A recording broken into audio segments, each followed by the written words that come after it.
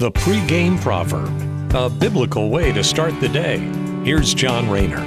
David uses some real descriptive poetry today as he continues to be awed by the heavens and the sun. God's creation, and David uses this to describe the triumphant trek that the sun makes across the sky each day. So here's Psalms chapter 19, 4b through 6.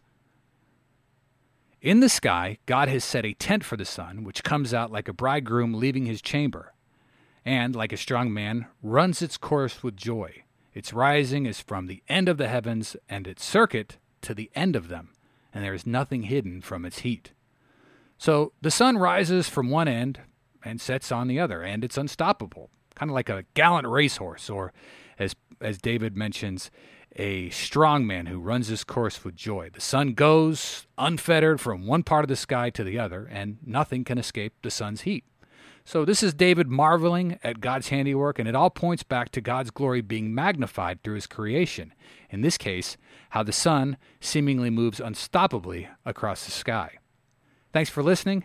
Have a great day. Take care, and God bless. The pregame proverb with John Rayner. Look for it on all podcast platforms and have it delivered to your smartphone.